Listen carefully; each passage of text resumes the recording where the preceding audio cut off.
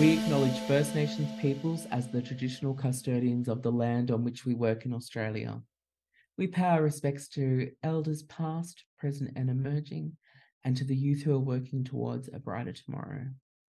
My name is Trent Wallace, and I'm the First Nations lead at Ashurst. Kerry O'Brien is one of Australia's most distinguished and respected journalists, with 6 Walkley Awards for Excellence in Journalism, including the Gold Walkley and the Walkley for Outstanding Leadership. Other industry awards include a Logie for public affairs coverage. He's been a journalist for over 50 years, covering print, television, and wire service as a reporter, feature writer, columnist, and foreign correspondent. I'm delighted to welcome Kerry to the Let's Yarn podcast as we discuss politics, the Voice to Parliament handbook he co-authored with Thomas Mayo, his allyship, and David Bowie. Kerry, your career has shown us that you are someone who has a strong moral compass. Growing up in Queensland in a Catholic family with a political father and grandfather, what was life like as a child, and what exposure to social justice issues, especially in school as you rode past the cemetery and Boggo Road Jail, did you see? I think you must have read part of my book. Trent, look, it was a bit of a topsy-turvy childhood because I probably wasn't the easiest child, and I certainly wasn't the easiest student at school. I went to a Christian Brothers College in Brisbane, St Lawrence's. I was there for the vast bulk of my education from grades 4 right through to 12. And I was a bit of a punching bag for some of the brothers over those years. So corporal punishment was still alive and well, not just in Queensland, but probably right around Australia in my growing up period. I finished school in 1962. So the Catholic childhood was really important in helping frame however you describe the person I've become as an adult. I think even though I walked away from the Catholic Church 40 years ago, possibly longer, I still kept that sort of strong social justice streak, which I think has been a real feature of the church and one of its saving graces, dare I say it. It was also particularly strong within my parents. I mean, they lived a good life, and they were my moral compass, really. And they were whatever grounding I had as a child certainly came from them. So in my late teen years, when I was working till about 20, I was still Catholic, and I was a part of an organisation called the Young Christian Workers, and they basically, I wouldn't say a radical arm of the church, but they were certainly connected to young working people. And so our brief was essentially to extend networks inside the workforce. We were alive to the rights of workers, young workers, apprentices, and so on. And I guess that became very much a part of my grounding. You say that I had a political background. My grandfather was a founding member of the Labor Party in Rockhampton in central Queensland, on the coast of central Queensland. My father was born there. He also joined Labor, and he actually ran for the Labor Party in a very strong then country party seat based around Warwick in the 50s. But then when the split came, he left Labor and went DLP. His Catholic roots, I think, were stronger than his Labor roots. So, look, it was there in the background for me as a child, and every now and then he'd prevail on me to go out and letterbox with him, throwing political pamphlets in, particularly when he ran for that seat. So that's where it came from. I hope that wasn't too long-winded. No, that was incredible. And I've really observed similarities. I think we've had quite a similar background. I went to a Catholic school as well. And some would say I was a bit of a rebel, and Rebel by David Bowie was certainly a theme. And it's something I wish we could yarn about on this podcast. But we're here for much different reasons than that. And your allyship has been evident in the Voice to Parliament work. So I want to know, what made you wish to pursue this level of support for First Nations peoples and team up with Thomas Mayo for the Voice to Parliament handbook? And I particularly enjoy the latter part of the title, all the detail you need, because that's something we've heard a lot about, questions about details. That's often been the flogged narrative around the lack of detail. And The book has eloquently expressed all of the detail we need, and it's something that we've handed around the firm. We had around 250 copies distributed across our offices in Australia. Wow. And in fact, that's one of the things that's happened with the book. I mean, there have been many bulk purchases, not just within workplaces, but people who have wanted to spread it around. And the distribution of the book around the country has been fantastic. There are now nearly 100,000 copies in print, which was wildly more than the publishers ever thought. But to come back to your original question, Thomas approached me to do the book. We knew each other a little bit because I'd done a couple of conversations with him for previous books that he'd done and was really quite impressed with him. But the sort of background to that and how we came to meet really is relates back to my whole 55 years as a journalist, because like every other child of my generation, not just in Queensland, but right around Australia, and all the generations before us, and even at least one generation after mine, I'd say two, I grew up completely ignorant of Indigenous history, any knowledge of Indigenous civilization, the longevity of it, the culture, all those kind of impressive elements that we non-Indigenous people have slowly come to know, and some of us embrace as we can.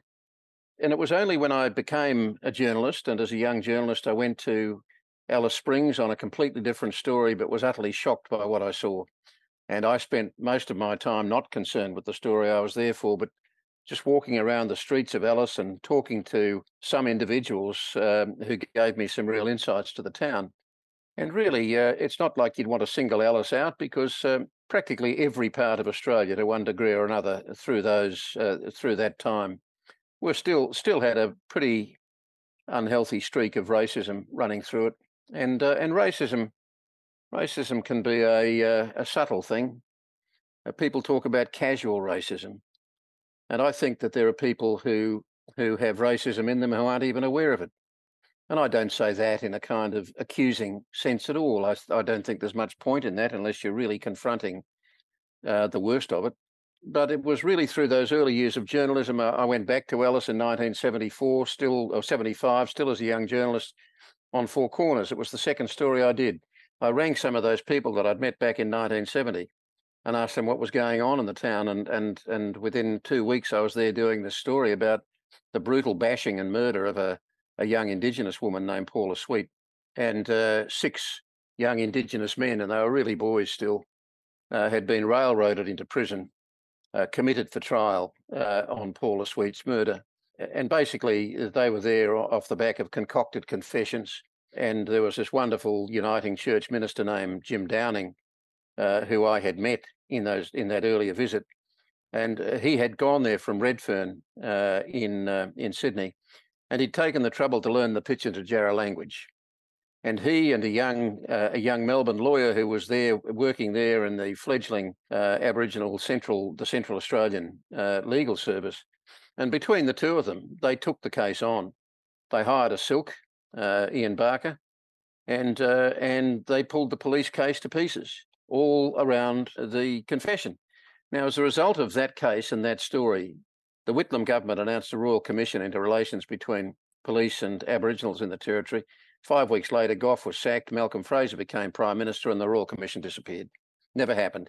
And we had to wait another 12 years for the Black Deaths in Custody Royal Commission to be announced by Bob Hawke, and I was actually there for that. I was there the day he announced it, sitting around the committee room table in Old Parliament House, and the overwhelming impression in my head that still sits there is that Hawke had to be pushed into it too, that there was a sense of reluctance about him being there. That Royal Commission is now history. It sat for about 3 years, 338 recommendations that could have made an immense difference and saved an awful lot of tragedy and deaths. But many of those recommendations were ignored. It was reliant on the states to pick them up and carry them. We're still seeing black deaths in custody today. But those were the kinds of things that influenced me and that interested me in Indigenous issues. And through the years, I reported on land rights, I reported on Mabo, I reported on ATSIC being established and then being abolished by John Howard, established by Hawke, abolished by Howard. I reported on the intervention, reported on Mabo and WIC and native title, all of those things. And then in 2017, even though by then I was sort of on the sidelines because I'd walked away from my formal work. I'd left the ABC by then, but still had an intense interest when the Uluru Statement from the Heart was written and passed overwhelmingly at Uluru.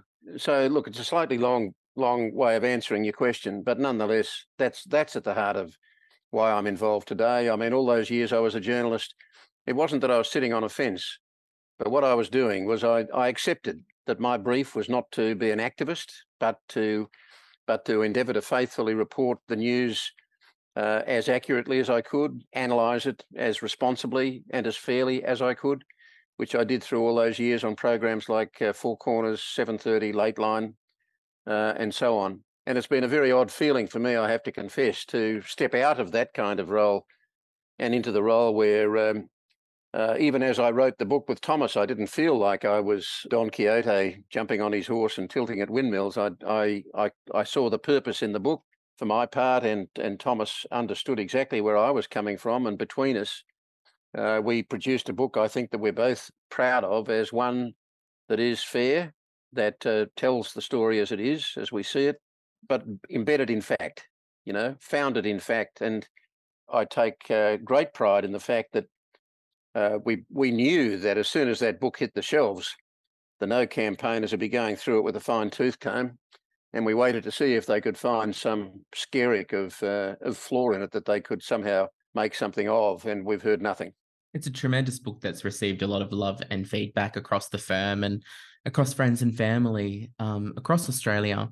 And now, of course, in between Hawke and Howard, there was Keating, and you have had numerous encounters with Keating. And I remember watching an interview with him, and you would pull him back into kind of Indigenous affairs and get him to yarn about those points. And I just recall watching that and listening to that and thinking about the legacy that these people have created in the First Nations space. But in particular, your allyship shone through in all of those interviews when you were drawing them back to the point of First Nations work and advancement. In your 2019 Walkley speech, you discussed the intention around an acknowledgement of country. The Honourable Michael Kirby and I yarned about the elements of moral exhibitionism and how to move from the performative to the practical. Can you give some advice on effective and practical allyship? I'm not sure that I've actually seen things within that framework, Trent. When I was chair of the Walkley Foundation when I made that speech, and on the Walkley Awards night, and I'd listened to the acknowledgement of country, and as I often have reflected, it just struck me again how far we had come from when the acknowledgement to country was first introduced as a practice around Australia. And when it was first introduced, I was inclined to worry that it was more tokenistic than real. And you had that sense in the early days with some people. There were some people who were really quite uncomfortable with it, non-Indigenous people, quite uncomfortable. But I've seen the change over the years, the very significant change, and there's a warmth about the way conferences and other events start now. And just in those few minutes of acknowledgement, when an Indigenous elder or from wherever we are, or a traditional owner from wherever we happen to be, when they start talking about their own background, they only talk for a few minutes, and you add up all those small moments, and there are a lot of Australians who've built quite a substantial knowledge around Australia just from that. Absolutely. It's an educative model, I feel. I think I've yarned at different conferences and seminars and the like about the acknowledgement of country is not just a ticker box exercise. It's essential, but we need to keep it on the agenda. Mm. From your perspective, why do you think there is such fear-mongering around an advisory body? I think there's a lot of politics in it. I think that from some quarters, at least, from the professional politicians who are opposing this, I think they see it as they hope to see it as an opportunity to maybe damage the Albanese government, and this is the Liberals and the Nats to get them some way back in the game after they were so badly savaged at the last election. ironically, not so much savaged by Labor, but savaged by some of their own people in those teal seats. But nonetheless, I think that that's part of the motivation behind opposing the voice. I've been at pains to respect the opinions of Indigenous Australians on this who are opposed to the voice, and to try to understand where they're coming from in that sort of area. I mean, people talk about a progressive no vote. There's almost a sort of contradiction in terms there, but this business about how somehow or other the voice to Parliament and government is going to take away sovereignty, or it's going to slow up the treaty process, and therefore it should be opposed. I mean, I just don't think the logic is there to support that. I do understand why. I understand where any Indigenous person comes from when they say, how can you expect me to have any faith in government promises? Except that this initiative is coming from Indigenous people. I hear some people say, well, I wasn't consulted. I live in the Northern Rivers, and there are people around my area who have expressed that view. We weren't asked, we weren't consulted. But the bottom line is there were 13 regional dialogues around Australia with 100 delegates from the particular areas at each of those dialogues. And then out of those 13, that's 1,300 people. Out of those 13 dialogues, then 250 delegates were chosen to go to Uluru and to come together for 3 days to produce a proposition to government as to what Indigenous Australians wanted in the way of constitutional recognition. So they were really quite substantial consultations, and there were traditional owners made up a significant proportion of each of those 100-member consultations. There were young people there. They were intent on not just hearing the loudest voices in the room. There were people from land councils, and the land councils are elected. The land councils represent a very significant number of Indigenous people in each of the land council areas. So there was actually a lot of consultation. And when you saw the consensus that was finally arrived at, you don't often see a consensus like that in any of our parliaments, do you? And these were people representing regions, cities, and remote areas right around this continent and the islands. And for them to be able to come together around those words is profound in itself, and an enormous achievement. And just as an aside, when somebody says to me, look, you know, these consultations didn't reach all 780,000 Indigenous Australians, well, no, but per capita, these were wider consultations than even the founding fathers had when they wrote the whole Constitution. And this was a meeting around one amendment to the Constitution. And then subsequently, Marcia Langton and Tom Calma, on behalf of the Morrison government, with a whole team of other Indigenous and non-Indigenous Australians, went around another 110 or 113 different Indigenous areas. And they had further consultations about what this consultative body might look like. And so you had, again, a strong reflection through that process, the Calma-Langton process, of Indigenous people saying, we want a voice. It was what came through at Uluru, and it was what came through around many, many other Indigenous communities through that Calma-Langton process. So the consultations have been there, but of course you're never going to reach 800,000 people and involve each individual. That's exactly how the parliament works too. I mean, we elect people to be our representatives in the parliament, but I don't, I cannot remember a time that my MP has ever come knocking on my door and said, I want your advice on anything. I mean, so things have to be in context. On the question of treaty, there is nothing about this voice that's going to get in the way of treaty. If there is going to be a treaty process at the federal level, as is already happening around a number of the states, Victoria is well advanced in this, Queensland's on the way, it's legislated with bipartisan support, the treaty process and truth-telling, Tasmania, South Australia, the Northern Territory, these treaty processes are underway, but they take a long time. They take decades. So what is the sense in delaying the constitutional recognition and the existence of an Indigenous voice to government and parliament that has the potential to close the gaps in all these areas of inequality like education, housing, infrastructure, and so on, around communities that are the most marginalised in Australia? Why would you put that on hold while you wait decades for a treaty process when you can have both? Doesn't make sense to me.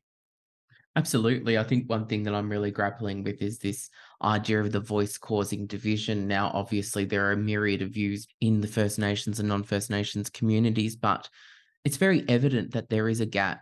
And the Close the Gap reports and the gaps that I live in, the gaps my sister lives in, my father, grandfather, and hopefully not my niece and nephew, but very much that is the realistic view, that they will live within certain gaps. That demonstrates the divide already for me. And I think this voice is a way to attempt to bridge those gaps. One of the benefits for me in having been a journalist for as long as I have is that I've lived the history. I've watched the history close up. I've had to think about it. I've had to analyse it because that's been my job. And I've seen all those previous attempts at providing an Indigenous voice to government and parliament come and go. I saw the first attempt by Gough, by Whitlam, in 73, 74, where he established the first Indigenous voice to parliament after the 67 referendum. And it was 41 people elected from within communities, Indigenous communities, to come to Canberra, and they were to give advice. And so that was kind of getting into stride, if you like. When Gough was sacked, Malcolm Fraser came in. He got rid of that voice. It was a kind of similar profile, but of course he had to call it something else. He reduced the numbers to 35. He changed the rules around the voting. He went. Bob Hawke came in. He got rid of that voice. He waited a few years, and then he came up with ATSIC.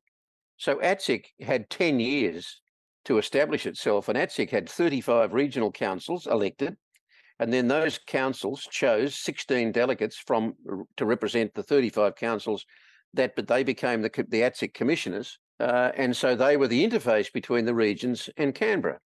And ATSIC also had a delivery role. Now, there were some fantastic programs that were begun through those ATSIC years, but they had their ups and downs. You know, they did have some governance issues, but they were addressing those issues. And John Howard comes into power, and Howard had absolutely opposed the establishment of ATSIC in the parliament when the legislation was going through. He said it would create two nations. He said it would create a black nation inside Australia. And he and colleagues, it was a short step from that to describing it as a black parliament, ATSIC. And so, you know, the sky was going to fall in. Well, surprise, surprise, the sky didn't fall in. And even though ATSIC's days were numbered from the time Howard came to power in 96, it took him till 2003 or 4 to get rid of it. And even when he did get rid of it, he did it in the face of the recommendations of a review into ATSIC that he himself had instigated and put a former Liberal Attorney General from New South Wales in charge. That review recommended that ATSIC should survive, that it was still doing good things, that its connection back to the regions had weakened and needed to be strengthened again. He sacked them. And since then, since 2004, it's been a checkerboard of voices, similarly, where they come and they go and they get nobbled. And so we've now got a history, and we've got a chapter in the book about some of the evidence of what happens when Indigenous advice is actually listened to, as opposed to when it's not. So the history of Indigenous policy is littered with examples of failure, because Indigenous people were not listened to when that policy was being written. And then you've got the success stories. There's fewer than the failures, but there are success stories, and there have been some good ones. And it's been where Indigenous voices have been listened to. That's the whole point. So now you come to this, and why we have to have it enshrined in the Constitution, because with permanence, the voice can grow, it can mature, it can evolve, it can learn from its mistakes, it can correct them. The Parliament will actually shape the voice. The Parliament will retain the power and the control of how the voice would be structured, but it can't throw it out. If there are failures, they can be addressed by the Parliament and through the Parliament, but it cannot be thrown out. It cannot be treated shabbily and cheaply in the way it has been in the past. And that is why that if you've got this voice enshrined in the Constitution that has to be taken seriously, that does have a moral and a political authority that comes from the fact that we Australians have voted yes around the country for it, then we will see the gaps close. Common sense. It does feel that way. And as someone who's been a bystander, I remember the Howard government discussing the split of parliament as a child, hearing that on the news, watching that on the news and not understanding what that actually meant, growing up in an Aboriginal family with all of my cousins and all of my extended relatives, not actually understanding what the big fuss was about and the pain points for them. Quite painful. And you've seen those figures in person. You've sat across from them. You've shared a drink with them. You've been able to yarn with them.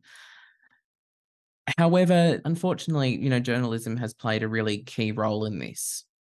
This has been your profession for 55 years, you said. Incidents of racism have increased dramatically. What role can and should the media play in mitigating risk to First Nation societies? I think one of the reasons that some Australians have a distorted view of Indigenous people is because so often we, the non-Indigenous public, have seen Indigenous people forever and a day portrayed as victims. And I've done that too.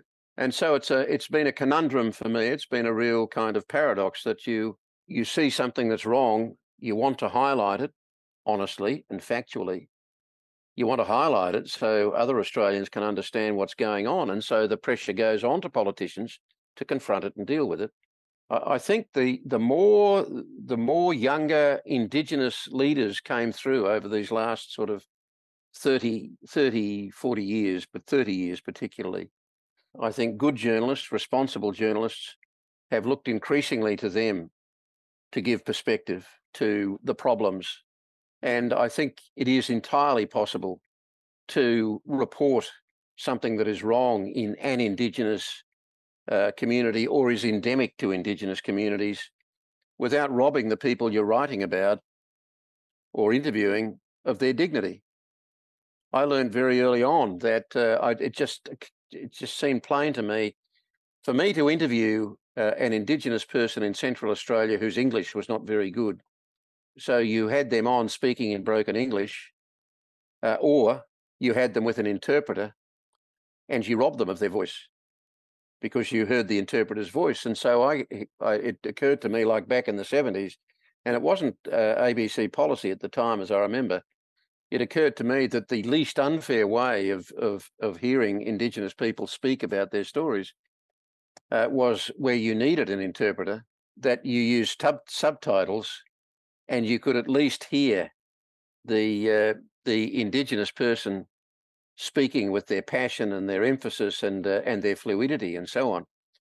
And I think still today, in a sense, there are too many journalists who don't understand that we are still somewhat mired in the language of colonialism. So, these are big issues, and they are parts of the reasons that Indigenous people have been so hamstrung and handicapped in the way their stories have been told by mainstream media over decades. And I think it is beholden on all young journalists now to think about those things. It should be part of their training. Should be part of their training, and it should be part of the ethos and the culture of the organisations they work in. I mean, we are seeing more and more Indigenous people emerging in the front ranks of mainstream journalism, and that's a good thing. But these have been slow processes. And 1976, as I said in the book, I remember the story, the headlines about Pat O'Shane becoming the first Indigenous Australian, male or female, to graduate in law anywhere in Australia, 1976. And I made the point that today you don't read those stories because they are much more commonplace. So there's a great development. There are now many hundreds and thousands of Indigenous graduates through tertiary institutions and into various professions and trades. And I guess I'm looking at one. But it's still been a very slow process, and the stories of those individuals who've basically broken the chains to get to where they are, it does not have to be like that for future generations.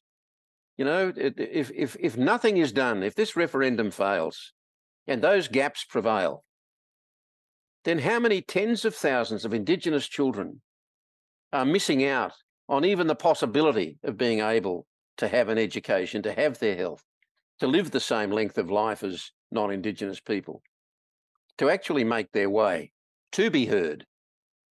Why would they have to wait? And it's one of the very clear choices people are making in this referendum. If people vote no, they are voting for the status quo, and the status quo has failed. It really has failed. And, I came to this firm as a global first for an Aboriginal person to lead this work. We established the ALS, the Aboriginal Legal Service, in the 1970s in conjunction with community leaders and community voices and Hal Wooten of UNSW. Coming to this role, people have often wanted to portray me as a victim or as your life has been so sad. How did you get here? And I find it quite humorous because I don't subscribe to those things. Yes, I've undergone difficulties and lived through many difficulties. However, I've prevailed and I keep pushing and agitating for change. And I think it's really important. Hasn't been easy, right? It hasn't been easy, and people have wanted to kind of sit in that trauma porn or sit in that idea of me being victimhood and how did you get here and pull yourself up. But they don't know that I'm a fan of Tina Turner, so I don't subscribe to victimhood, Kerry. well, look, Megan Davis. I don't think Megan would have had it easy coming from a single-parent family in one of the toughest suburbs of Australia. I don't believe it would have been, well, I know it wasn't easy for Marcia Langton to find her way out of abject poverty in Queensland, which she has described. I don't believe it was easy for Noel Pearson or for Pat Dodson or for any of those leaders over these last 30, 40 years. And to hear those people being the attempt to write them off as quote unquote elites who are out of touch in some way is a deep insult.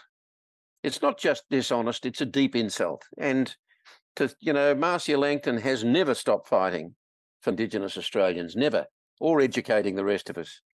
And she's always stayed in touch with the whole range of Indigenous communities around Australia. It's probably the one thing that really actually made me angry when I saw that attempt, and it's dishonest. It's dishonest, and I think it's contemptible. Absolutely. It's a demonstration of clear sophistry, this idea of elite, particularly when the gaps are so wide and so large. It's quite devastating. But I did have the pleasure of meeting Marcia the other week, and she looked at me dead in the face and said, "Well, aren't you fabulous?" And I felt an immense relief, and my shoulders could roll back, seeing such an icon of Australia. Speaking of icons of Australia, Kerry, I want to ask you, in the midst of the chaotic calendar dates that you've kind of had put in your diary for months in advance, what is bringing you joy lately? Well, there's a question. Look, I think just continuing to meet everyday people at all of these many events that I've done with Thomas mostly, but some without, and to just see the sincerity and the honesty and the generosity of people who really want to put their shoulder to this and who are seriously invested in getting something up that they believe in, that they know is worthwhile, and their willingness to actually soldier arms and get out there and put themselves on the front line, door knocking for the first time in their lives, not knowing what's going to be behind the door when it opens up, not quite sure of what they're going to say or the reception they're going to get. The people who are doing the kitchen table conversations around Australia with they're inviting 10 people and having civil conversations with people who are undecided about this or who don't quite understand it. Those are the things that give me hope. And particularly when I see young people engaging in this, because although it's now become a cliche, they are our future. You are our future, I mean, because they are becoming more educated, because they are growing up in a more multicultural society, because they are more exposed to Indigenous culture and the great displays of Indigenous art and creativity that tours around the world. The things that at one level make us proud, but at another level we're sort of indifferent to. I mean, those are the things I take joy in, and I take joy always in family and children and grandchildren. I've got grandchildren who've turned up at all those marches. We had family in Wagga at the Wagga Walk. We had family at the Sydney Walk. We had family at the Tweed Walk, and we had family at the Brisbane Walk. So that gives me a good feeling. Kerry, it has been an honor and a pleasure to interview a man with this experience. My goodness. But it has been such a joy to yarn with you. And I thank you so much for your views, your allyship across the years. And I now have one last question to ask. What was it like standing on the steps with Gough Whitlam when he said, "May God save the Queen"? Because nothing will save the Governor-General. Well, look, at the time, you're not necessarily aware that what you're looking at is history being made. On that occasion, I was. And I was with Four Corners at the time, and I was in Sydney working on another story when the news came through on radio that not social media in 1975 on radio, humble little radio, and we were in Canberra within about 2.5 hours, and we were standing on the steps. I think it was late afternoon by then. He made two appearances in all, and you were just pungently aware of this extraordinary and dangerous moment in our history, and deeply confronting moment, because there was a sense at the time that the rules had been broken, and we've come to know that more and more since. I mean, as all the facts have emerged, I think you really can describe it now as a coup. Some people thought that that was a far-fetched term at the time, the idea of any kind of political coup in Australia, but that's what it was. That's what it was. And history has, and there are people on the conservative side, certainly in journalism, who would say the same. That was an extraordinary moment. And I then, for Four Corners, we followed the Whitlam campaign and the Fraser campaign, and I followed Whitlam. And so that was on whatever day it was it a Tuesday? By the Saturday, Gough was appearing at Wollongong Town Hall, and we decided Four Corners was on a Saturday night in those days, so we went live with me sitting in the town hall with Whitlam, and Carolyn Jones was the anchor, and Carolyn crossed to me, and there were 5,000 very angry people outside pressing in on this huge plate glass window, and Whitlam's security were deeply worried.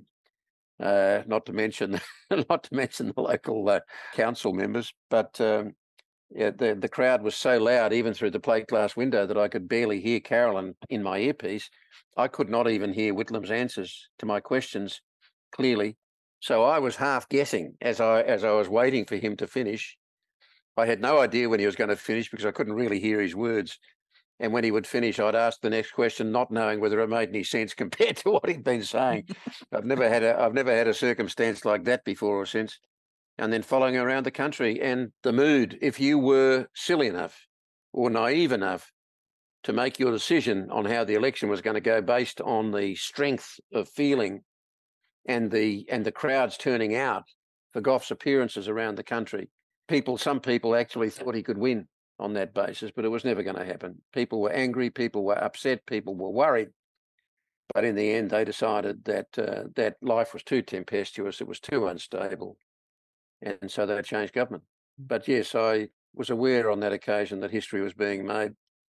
So when I wrote my memoir, and then again doing this book, I just keep being reminded of how many events you'd read. You know, just that thing I talked about earlier about being in the committee room in Old Parliament House when Bob Hawke walked in to announce the Royal Commission of Black Deaths, and you see those and you think, oh God, I was there. You know, and it's pure luck, you know, and privilege and all the rest of it. But it does enrich your capacity to be able to make, I think, sounder, clearer judgments about how to interpret our times now and how we got here.